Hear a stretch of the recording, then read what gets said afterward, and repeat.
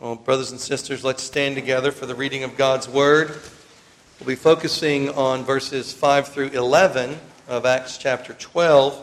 I'll be reading from verse 1 through to verse 19 of Acts chapter 12. Please listen very closely because this is God's holy and infallible Word. Now about that time Herod the king stretched out his hand to harass some from the church. Then he killed James, the brother of John, with the sword. And because he saw that it pleased the Jews, he proceeded further to seize Peter also. Now it was during the days of unleavened bread. So when he had arrested him, he put him in prison and delivered him to 4 squads of soldiers to keep him, intending to bring him before the people after Passover. Peter was therefore kept in prison, but constant prayer was offered to God for him by the church. And when Herod was about to bring him out, that night Peter was sleeping, bound with 2 chains between 2 soldiers, and the guards before the door were keeping the prison. Now behold, an angel of the Lord stood by him, and a light shone in the prison. And he struck Peter on the side and raised him up, saying, "Arise quickly." And his chains fell off his hands. Then the angel said to him, "Gird yourself and tie on your sandals." And so he did. And he said to him, "Put on your garment and follow me." So he went out and followed him, and did not know that what was done by the angel was real, but thought he was seeing a vision. When they were past the first and the second guard posts, they came to the iron gate that leads to the city, which opened to them of its own accord. And they went out and went down one street, and immediately the angel departed from him. And when Peter had come to himself, he said, "Now I know for certain that the Lord has sent his angel and has delivered me from the hand of Herod and from all the expectation of the Jewish people." So, when he had considered this, he came to the house of Mary, the mother of John, whose surname was Mark, where many were gathered together praying. And as Peter knocked at the door of the gate, a girl named Rhoda came to answer. When she recognized Peter's voice, because of her gladness, she did not open the gate, but ran in and announced that Peter stood before the gate. But they said to her, "You are beside yourself." Yet she kept insisting that it was so. So they said, "It is his angel." Now Peter continued knocking, and when they opened the door and saw him, they were astonished. But motioning to them with his hand to keep silent, he declared to them how the Lord had brought him out of the prison. And he said, "Go, tell these things to James and to the brethren." And he departed and went to another place. Then, as soon as it was day, there was no small stir among the soldiers about what had become of Peter. But when Herod had searched for him and not found him, he examined the guards and commanded that they should be put to death. And he went down from Judea to Caesarea and stayed there. Thus ends the reading of God's Word. Amen. Amen. Please be seated.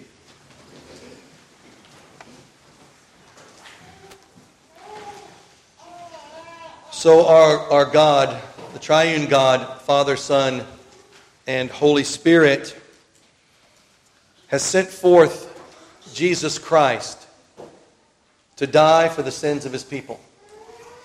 The Messiah has come. He has died. He has accomplished God's will upon the cross, wiping out all the sins of his people. He's come back from the dead. You know, this is the Lord's Day. This is the Lord's Day because it's the day he came back from the dead. Every Lord's Day when we come together, it is Resurrection Day. So we're celebrating the resurrection of the Lord Jesus Christ, his sure victory over sin, death, hell, misery. He's brought us back into favor and peace and joy with God. And he's commanded after his resurrection, before his ascension, during that 40 days, he's commanded his disciples to go and preach the gospel of the kingdom to the whole world, which includes remission of sins, pointing to his cross, which includes repentance of our sins, pointing to his crown. Jesus Christ is our Savior. He's our King. They know this. They're going out and telling the whole world. That's what they're doing. So the whole book of Acts, as we've said before, some call it the Acts of the Apostles, but it's better stated as really the continuing acts of Jesus Christ himself. Everything that he did in his earthly ministry, he's continuing to do now through his church. That's you and me. If you look around, we're tied into this great epic plan that God has for redeeming this world and taking the gospel, which is the power of God, throughout the whole world. And we are the blessed beneficiaries to have heard this message that Jesus Christ has come and he has died, and all who trust in him shall be saved. So what's happening here is what we see around us today as well. If you're not in Christ, you will hate Christ. And you will be drawn into hatred for his people, and there will be persecution of the people of God. And that's what's going on in today's text. And we also see God's angels, which is wonderful to consider. You know, if we had eyes to see angels, we'd probably all kind of fall down right now, because they're here with us almost for sure. They're in our midst all the time. The author of Hebrews wrote about angels saying, "Are they not all ministering spirits sent forth to minister for those who will inherit salvation?" This is meant for our encouragement. These mighty beings who perfectly do God's will, they are our servants. Those who are to inherit salvation, they're sent to help us. And in today's text, we observe a most striking example of one of these ministering spirits. This particular angel was sent by God to help Peter. Can't we say Peter is one who will inherit salvation? Are you one who will inherit salvation? If so, do you believe the word of God about these ministering spirits sent forth from God to help you? Or perhaps when you pray for someone else, that the Lord may answer your prayer by sending an angel to help them? Also, toward the end of his first epistle to the Thessalonians, related to today's text, Paul wrote, "Pray without ceasing." Pray without ceasing. And also recall the disciples, including Peter, who could not stay awake to pray with Jesus the night before he was crucified there in that dark time before the cross in the Garden of Gethsemane, when Jesus suffering so much that he sweat drops of blood as he was considering what he would endure. So how often do you sleep through your time of prayers? How often do you sleep through prayers even here during corporate worship? Conversely, do you pray for those whose weakness and exhaustion will have them sleeping during times of grave threats? Going on now, looking unto God's great sovereignty, his great purpose in our lives, related to today's text, about midway through his epistle to the church at Rome, Paul wrote these words, "And we know that all things work together for good to those who love God, to those who are the called according to his purpose. For whom he foreknew, he also predestined to be conformed to the image of his Son, that he might be the firstborn among many brethren. Moreover, whom he predestined, these he also called. Whom he called, these he also justified. And whom he justified, these he also glorified." So do you love God? These are questions to ponder as we're going through today's text. Have you been called into new life by his Holy Spirit according to his purpose for his people, to be conformed to the image of God's Son, Jesus Christ? Do you believe that the God whom we serve is able to deliver us from any and all threats, no matter how immense, no matter how strong, no matter how severe? Do you rest in his great love and wisdom toward you, knowing that he alone knows best how to bless you in your path of becoming like Jesus Christ?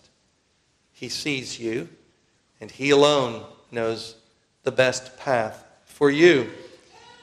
Really, it can be another way to look at this is, are you content to go the way of James, the brother of John? Can you rest in the path of imprisoned Peter, if God brings that to you? knowing that each path has been shaped and designed by God for you, for your good. So today we're going to go through this text. First we're going to look at the setting, what has been happening. We're going to look at the moment the angel arrived, what was going on there in the prison, what happened at the angel's arrival. We're going to see how the angel prepares Peter to depart. Peter follows. He's not really sure what's going on. And then he's freed. The angel departs, and then he comes to his senses and understands what God has done for him. And then, of course, some more questions to consider how we may live these principles in our lives today. So verses 1 through 6a are the setting for today's events. So I'm going to go back a little bit and reread verses 1 through 5, but also the first part of verse 6. Now about that time, Herod the king stretched out his hand to harass some from the church. Then he killed James, the brother of John, with the sword. And because he saw that it pleased the Jews, he proceeded further to seize Peter also. Now it was during the days of unleavened bread, so when he had arrested him, he put him in prison and delivered him to 4 squads of soldiers to keep him, intending to bring him before the people after Passover. Peter was therefore kept in prison, but constant prayer was offered to God for him by the church. And when Herod was about to bring him out. That's the setting. So let's remember, what does this phrase mean, now about that time? Well, if you go back to chapter 11, it's during the year that Saul and Barnabas had discipled many people, taught a great number of people at the church at Antioch. And also Agabus had come to Antioch and had prophesied by the Spirit that a great famine would come during the reign of Claudius. And when the church at Antioch heard this, they made a decision that they would send relief to Judea, to the churches, the elders, in Judea and Jerusalem through the hand of Saul and Barnabas. So this is what's going on at that time. And this is around the year 45 AD is when this is happening. Now, Herod the king is persecuting God's church and is spurred on by the evil hearts and the words of the Jews. That's what's happening right now. Now, this is Herod Agrippa I. Remember we talked about this? He is the grandson of Herod the Great. Herod the Great has to do with the events surrounding the birth of Christ. This particular Herod in today's text is also the nephew of Herod Antipas. That's the Herod surrounding the events of John the Baptist's beheading and the events of Christ's crucifixion. So remember, there's 4 different Herods we need to keep straight. And today's Herod is Herod Agrippa I, and he's also the father of King Agrippa that we see later in Acts, who's Herod Agrippa II. Okay? So this is another example of Luke as a preeminent historian. Don't forget, the best place to start your study of history is in the Bible. Okay? It's not metaphor. It's not made up. It is accurate history that we look to. And it's God's inspired word. Next, we see Peter's imprisonment is occurring during the Feast of Unleavened Bread. And Herod is holding him in prison during this time, and he decides to delay his public trial because of this feast, planning to wait until after Passover. And likely, given how happy he had made the Jews when he killed James with the sword, it looks like the momentum here was to do it in public to Peter, to kill Peter in public. And Peter likely knew this, and he's there in prison, and he's waiting for the Lord's will to be revealed to him.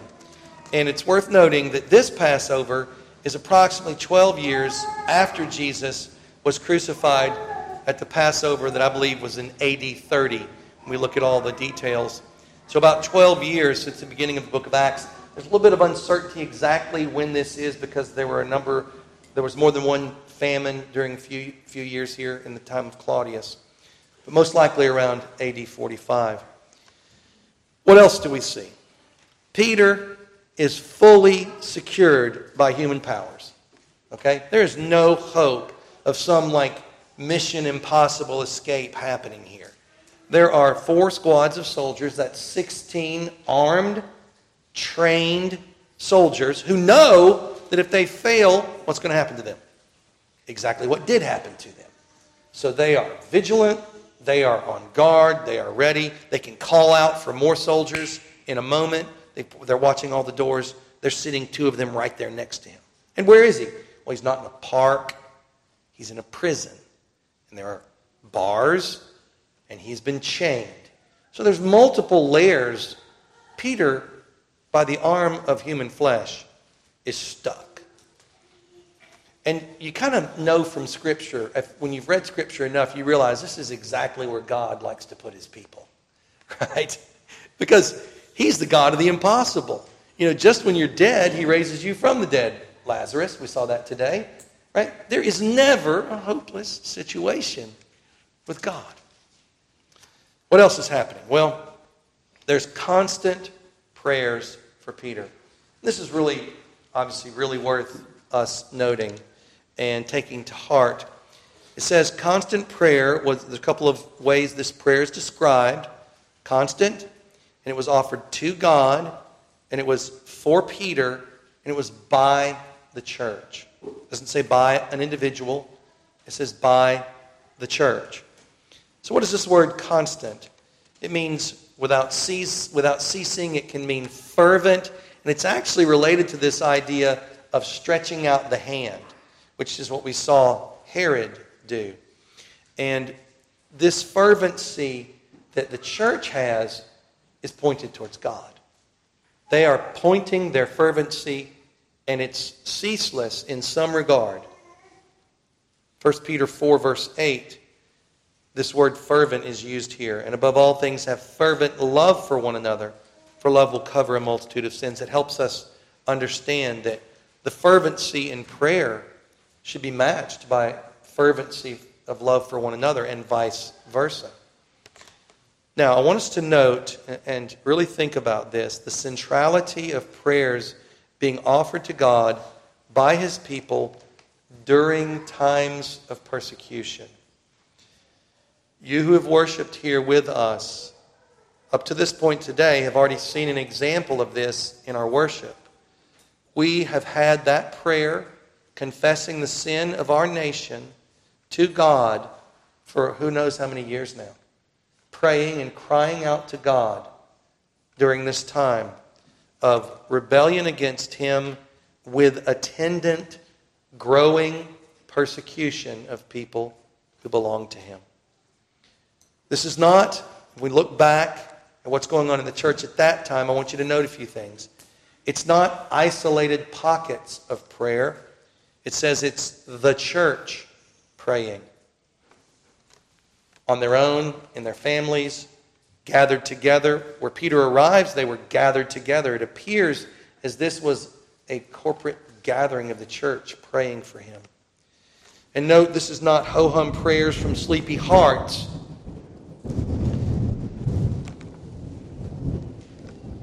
Thank you, Lord. This is prayer from hearts on fire. Hearts aware that Jesus is listening and that they're aware that his gospel message, the command that he gave to them, is being threatened by these evil forces. So these are fiery, fervent prayers to Christ. It's not prayer directed to saints or angels, but rather this is offered to God himself. That is what is true about all Christian prayer. It is offered to God himself, directly to him via Christ, who is God. Anything else is not Christian prayer. We don't pray to angels. We may expect to see God use angels to answer our prayers. We do not pray to saints. We pray to God. This is what they did. Also, notice that this is not prayer hopping from topic to topic or person to person. Something has happened, and it's very serious. It threatens their gospel mission, and so they focus all of their efforts on that one spot for this moment. So this is church-wide, fiery prayer, crying out to God for Peter. Commentary says, note this, times of public distress and danger should be praying times with the church. We must pray always, but then especially. I hope you will remember this next Sunday when we're here and we go through our prayer again of national confession, and that you will join in with this kind of fervency, and that you will be praying this way at home and with your family as well. Now, I want to go back, and we're going to be doing this probably from time to time through the book of Acts, because it really does set a grid for our understanding of what's happening in the book of Acts. I want to go back to chapter 4, where we learn how God's church thinks about prayer during times of persecution. It's the Psalm 2 grid. It's interpreting your current reality through the enduring reality of Psalm 2. So, let's go back. Persecution has occurred, Peter and John, and the church hears about it, and here's what happens. So when they heard that, they raised their voice to God with one accord and said, Lord, you are God, who made heaven and earth and the sea and all that is in them, who by the mouth of your servant David have said. So they look to God as creator. They are resting in his power. They have no doubt in his ability. Now they move ahead. Why did the nations rage and the people plot vain things? The kings of the earth took their stand, and the rulers were gathered together against the Lord and against his Christ. So God gave this prophecy to David hundreds of years before, and it's being fulfilled. And they tell us, for truly against your holy servant Jesus, as they're praying, whom you anointed, both Herod and Pontius Pilate, with the Gentiles and the people of Israel, were gathered together to do whatever your hand and your purpose determined before to be done. You see the same combo of tyrannical civil governance and apostate church leadership. Herod, Pilate. Now, Lord, look upon their threats and grant to your servants that with all boldness they may speak your word by stretching out your hand to heal, and that signs and wonders may be done through the name of your holy servant Jesus. And when they had prayed, the place where they were assembled together was shaken, and they were all filled with the Holy Spirit, and they spoke the word of God with boldness. So they understand the time they're living in, and they cry out to God to intervene. And their main concern is that they're going to be too scared to continue the gospel. And they ask for the Lord to give them boldness to continue no matter what. Because don't forget, this is the same crowd that had just killed Jesus. And they had thrown him in prison. And so they knew that these people were willing to use their power, to abuse their power, to kill people if they couldn't silence them in other ways. So this is the setting. The church is praying. Peter's in prison. He's sleeping. He's fully secured there. It's during the Passover feast time frame, the unleavened bread. And he has got to have a sense that, well, I'm probably going to look what they did to James, look what they did to Jesus. Who knows? So what's going on? Let's look at the moment the angel arrives. That night, Peter was sleeping, bound with 2 chains between 2 soldiers, and the guards before the door were keeping the prison. So we've already talked about how secure he is, but I want to take a moment for us to see that Peter is sleeping. So you might think, well, he should have been praying too. Maybe. But on the other hand, this is really beautiful. Because he knows that maybe this is his last night on earth. What is he doing? He's sleeping. So locked tight within that prison, bound up with 2 chains, surrounded by 16 armed and trained soldiers guarding him, and the prison doors closed tight, and the knowledge that Herod is a killer and has him in his grips, what does he do? He panics. No. He lays there all night ruminating on his thoughts. No. He goes to sleep, brothers and sisters. He goes to sleep. I hope that will encourage you. Commentary says Peter was kept in prison with a great deal of care, so that it was altogether impossible either by force or by stealth to get him out. But prayer was made without ceasing of the church unto God for him, For prayers and tears are the church's arms. Therewith she fights, not only against her enemies, but for her friends. And to these means they have recourse. And so imagine the answered prayer of Peter being able to sleep in the midst of that time of terror in his life. Because we know from Psalm 127, verse 2, don't we, that the Lord gives his loved ones sleep. So I hope that will encourage any of you here who have trouble sleeping. And we will continue to pray for one another in that regard. So the angel arrives. We'll look at that next. Now behold, an angel of the Lord stood by him, and a light shone in the prison. And he struck Peter on the side and raised him up, saying, Arise quickly! And his chains fell off his hands. So the people of God have been fervently crying out to God. And here the Lord answers their prayers by sending an angel to rescue Peter from prison. We see this same course of heavenly events in the past. So this is not an uncommon course of events. It happened in Daniel 10. So an angel is talking to Daniel. He says, Then he said to me, Do not fear, Daniel, for from the first day that you set your heart to understand and to humble yourself before your God, your words were heard, and I have come because of your words. But the prince of the kingdom of Persia withstood me 21 days, and behold, Michael, one of the chief princes, came to help me, for I had been left alone there with the kings of Persia. Now I have come to make you understand what will happen to your people in the latter days, for the vision refers to many days yet to come. And the angel that comes to help will be as strong as needed. Do you expect the Lord will sometimes send his angels to help those for whom you pray? Do you expect that? Or send his angels to help you sometimes when you ask God for help? We should expect this. Our doctrine of understanding angels should be a part of our minds when we're praying. It is a very encouraging truth. So what happens is the angel arrives in light and stands before sleeping Peter. The Lord doesn't give Peter shallow sleep.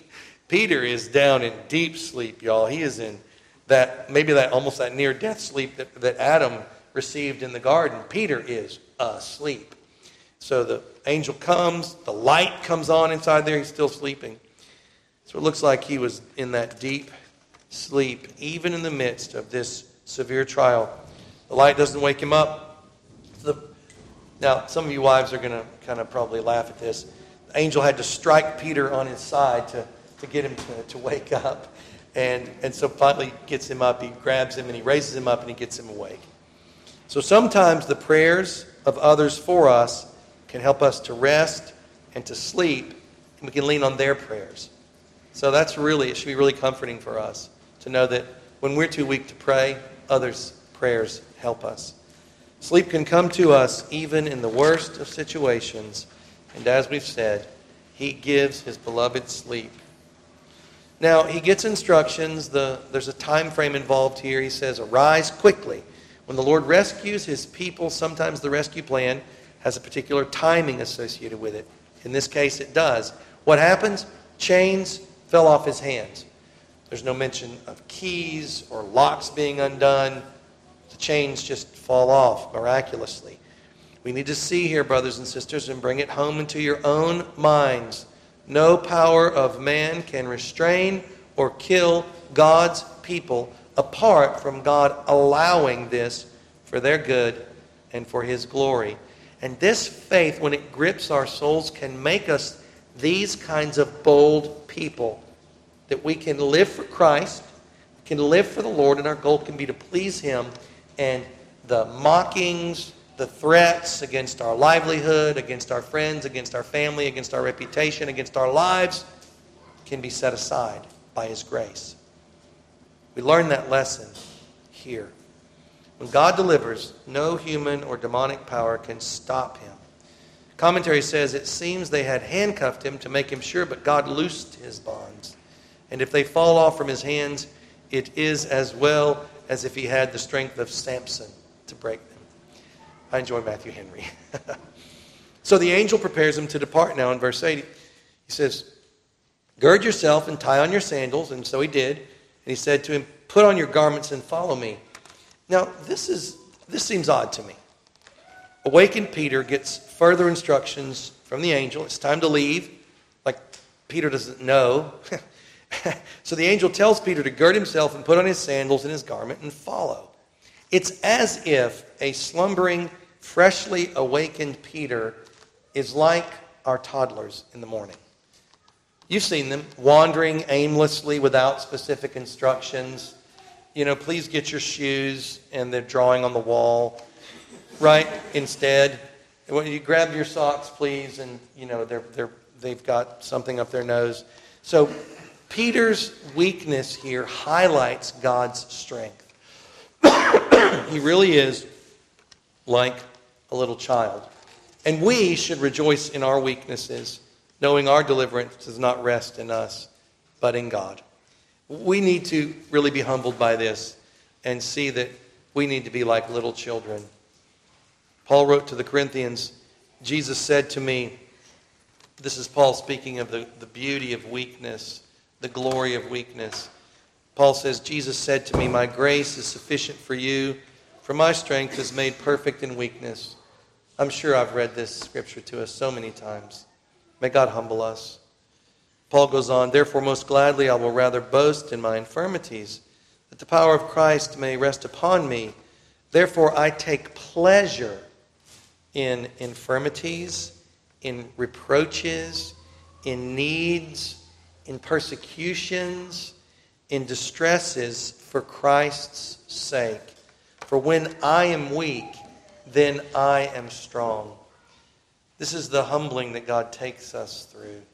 Blessed are the poor in spirit, we are told. I also want us to note the simplicity of God's rescue plan. Sometimes we'll be shocked by the obvious instructions that God gives to us as we follow Him. We might expect some complicated labyrinthine solution, and He takes us on a very straight and obvious path. Commentary says, those who are delivered out of a spiritual imprisonment must follow their deliverer, as Israel when they went out of the house of bondage. They didn't know where they were going, but whom they followed. And it needs to be true for us as well. We may not know exactly where the Lord's taking us sometimes, but we follow Him. So Peter goes with the angel, but he doesn't even know what reality is. He's very confused. He went out and followed him and did not know that what was done by the angel was real, but thought he was seeing a vision. So here, even in the midst of his total mental stupor, Peter does go ahead and follow the angel, again, like a little toddler, just trusting mommy or daddy. This is how we need to be before God. Our Father in heaven loves us. He cares for us. And it's a sign of this kind of faith when we follow Him and we don't understand. We're confused. But He takes us by the hand and He says, put your clothes on, get some shoes on, you're going to go this way. And we go, okay, even though we don't know why or what God is doing, because we trust Him. He's our Father. He sent His Son to die for us. Are we like this before God? Listen to what Jesus said. At that time the disciples came to Jesus saying, who then is greatest in the kingdom of heaven? Who's greatest in the kingdom of heaven? Then Jesus called a little child to Him, set him in the midst of them, and said, assuredly I say to you, unless you are converted and become as little children, you will by no means enter the kingdom of heaven. Therefore, whoever humbles himself as this little child is the greatest kingdom of heaven. I was thinking about the scriptures the other day and remembering the process the Lord took me through, where He showed me that I was acting as a judge of God's Word. And He taught me through that if I'm in the Scriptures and I read something that I don't like, something I don't agree with, then one of two things is happening. Either I'm misunderstanding or I'm in rebellion. And I'm refusing to submit myself to what God has said in His Word. And I think this is a part of what it means to be like a little child, is to come to God's Word, the Scriptures, believing and submitting ourselves to what He says. It's not very popular in today's woke world. I guarantee you can make some enemies pretty quickly just by reading aloud in public some of the things that are written in God's Word. Do you believe these things? Do you glory in God's word, or do you judge it, looking for some way to escape? Or do you feel like you need to apologize for God's word? Next, Peter does not know whether this deliverance is real or just a vision, but he still follows along. Please see, brothers and sisters, that our obedience to God's shepherding does not require our understanding of what is happening around us. Peter shows us here how to trust God without asking a lot of questions. It's almost as if God spared Peter from himself by putting him into this mental stupor of confusion. Because where are we going? Why the chains? How did this happen? What about the shoes? Why my shoes? Why the gird up? Why do we have to be in a hurry? Can you just, like, our kids do sometimes, right? Or like we do before God sometimes. But Peter just goes.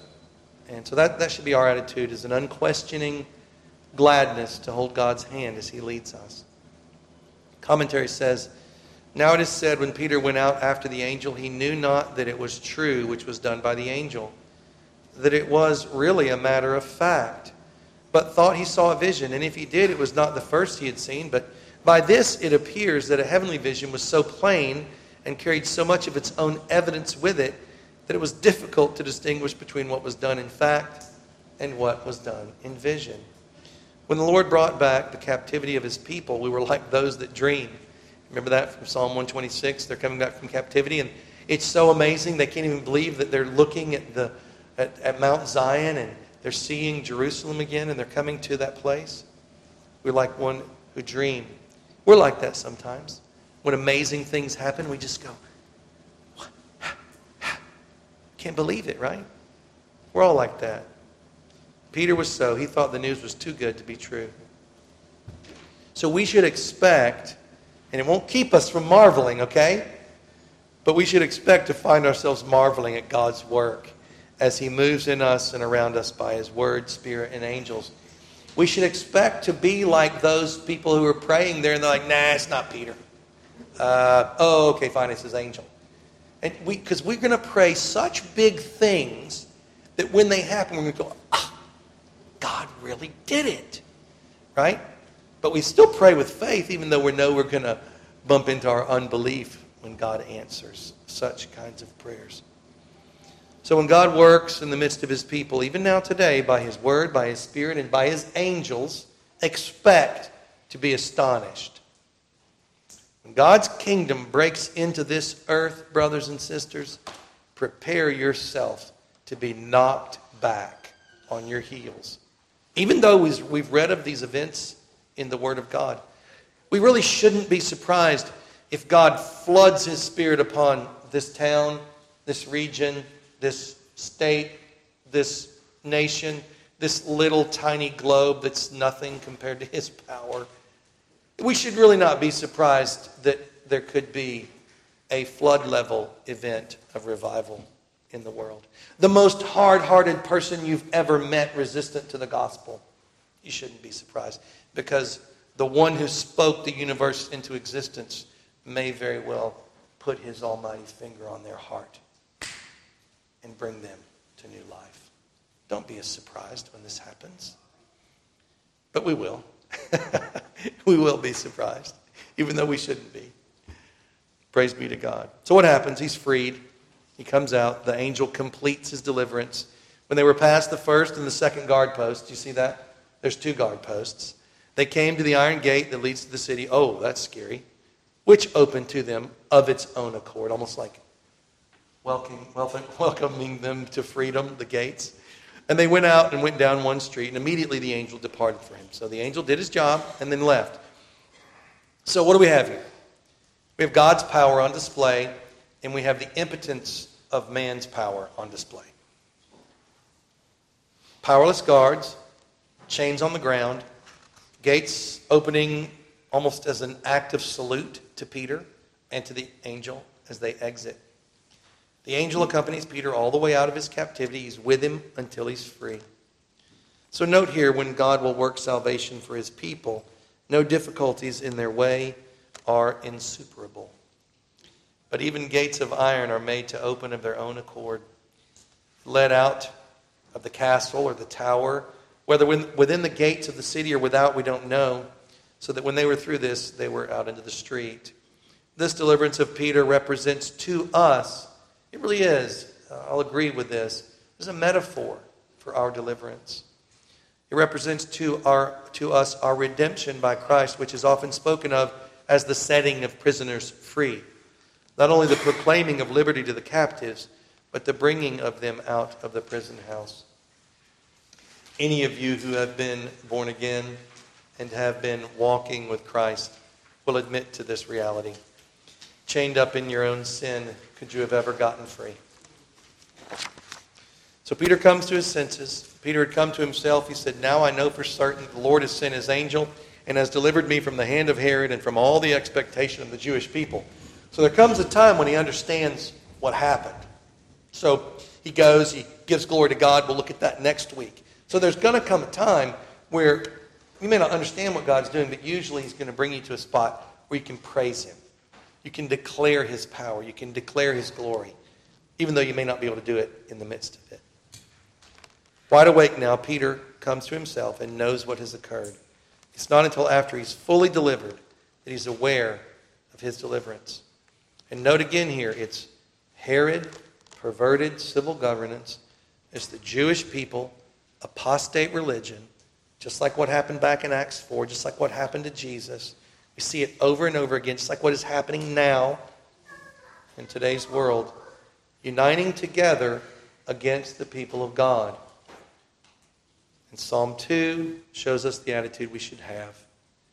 We join with our Father in heaven, and we laugh in derision at all those who would vainly set themselves up against the King of Kings, knowing that we would still be right there with them were it not for his glory and grace in our hearts to bring us to submission to him, that we have kissed the Son like they are warned to do.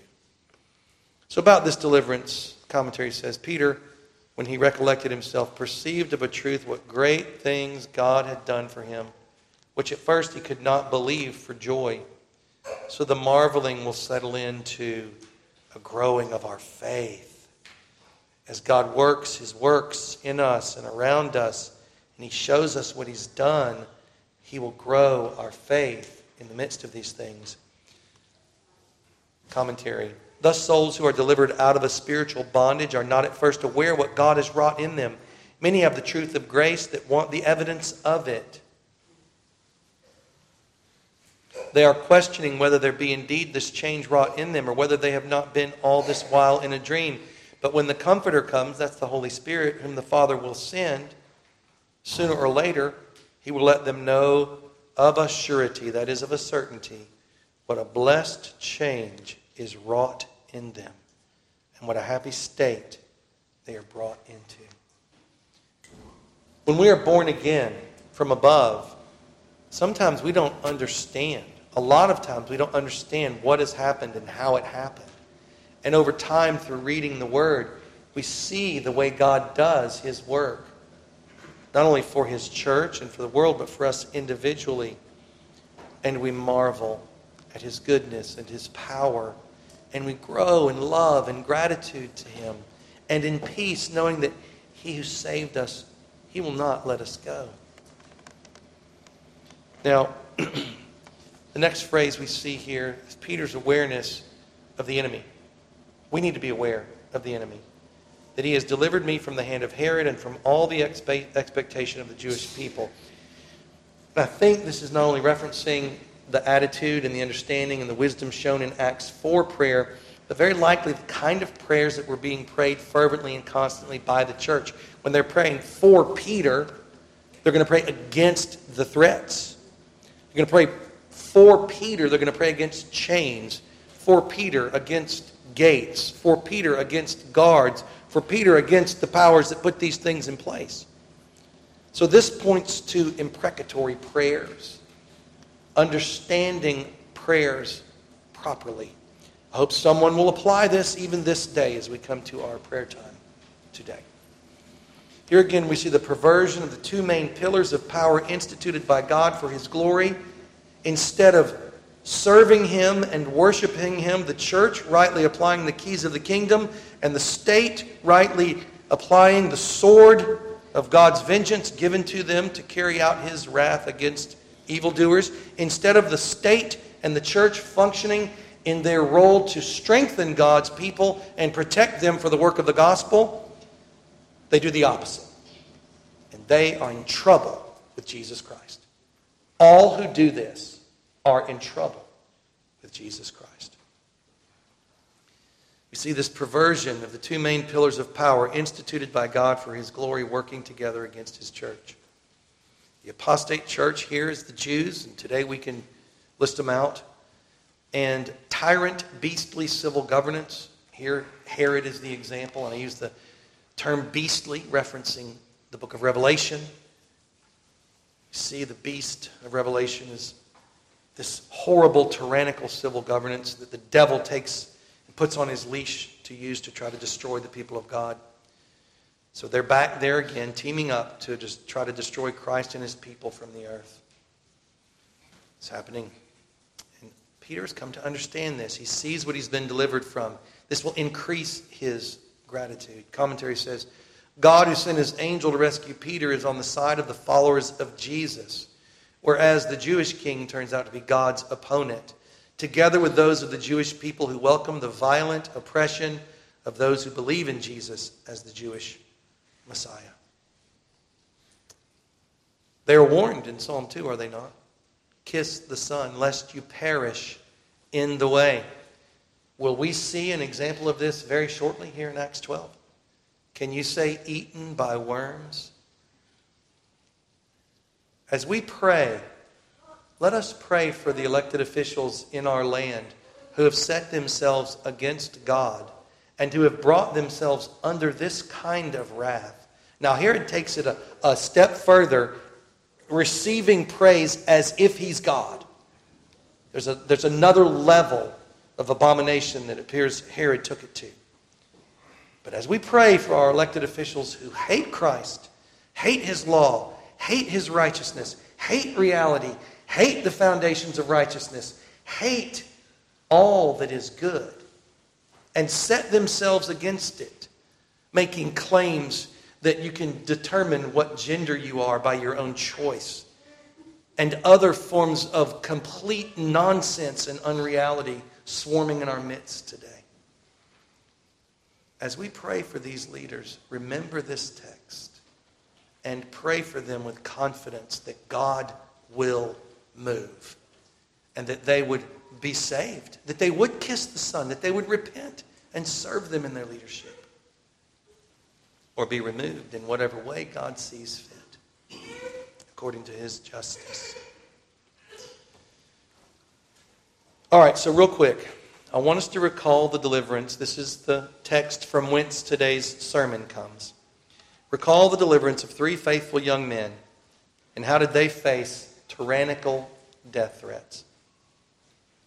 Shadrach, Meshach, and Abednego answered and said to the king, O Nebuchadnezzar, we have no need to answer you in this matter.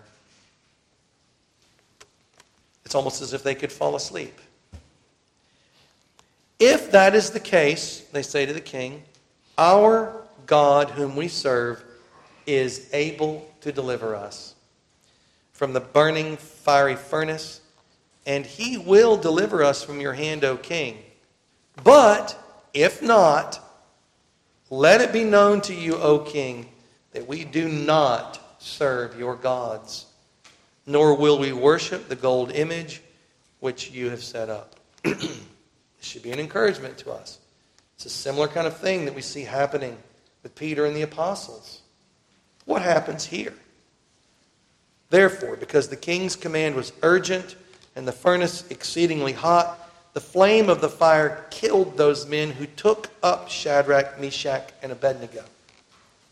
These are strong soldiers, and they take these 3 young men who won't do what the king tells them, and they're going to throw them in the hot fire. That's so hot they get burned up. 3 guys are divine fire retardant all over them. They are in good shape. You know, they can't make the fire hot enough to burn you if Jesus clothes you in that moment. And these 3 men, Shadrach, Meshach, and Abednego, going on with the text, fell down bound into the midst of the burning fiery furnace. Into the midst. Not like, maybe only 1,700 degrees at the outside, They're in the middle, the hottest part. They're bound, and they're in the midst of the fire. Then King Nebuchadnezzar was astonished, and he rose in haste and spoke, saying to his counselors, "Did we not cast 3 men bound into the midst of the fire?" And they answered and said to the king, "True, O king." "Look," he answered, "I see 4 men loose, walking in the midst of the fire, and they are not hurt. And the form of the 4th is like the Son of God." Brothers and sisters, may we go forth and just walk in the midst of the fire with Jesus, leaving the results of our lives in His hands, loose, walking with Him. It seems as though they got really close to the Lord Jesus Christ right there in the midst of the fire. May we be like these people of faith. May God bless us to be those who pray with this kind of faith, who live with this kind of faith, that we might be blessed to know Him more deeply and to participate more fully in all the glorious things that He's going to do to demonstrate Himself and His glory in this world. Amen? Let's pray. Almighty and gracious Heavenly Father, we do praise You and thank You, O God, that in Your great kindness to us, we who were dead in our sins and trespasses, we who are by nature objects of Your wrath, none of us deserving any of Your kindness, but instead, only because of Your grace, You sent forth Jesus Christ. You poured out Your wrath upon Him, and You've saved us in Christ to the uttermost, restored us as Your friends, brought us back into Your loving arms as our Father. Oh, restoring us, granting to us more than was lost at Eden, certain eternal life with You, never to be taken out of Your hands. Oh, Father, bless us, we pray, to go forth with greater faith, with greater love, with greater hope. Oh, Father, we cry out to You. Make us like these saints of old, trusting in You, looking to You, Lord Jesus, in whose name we pray. Amen.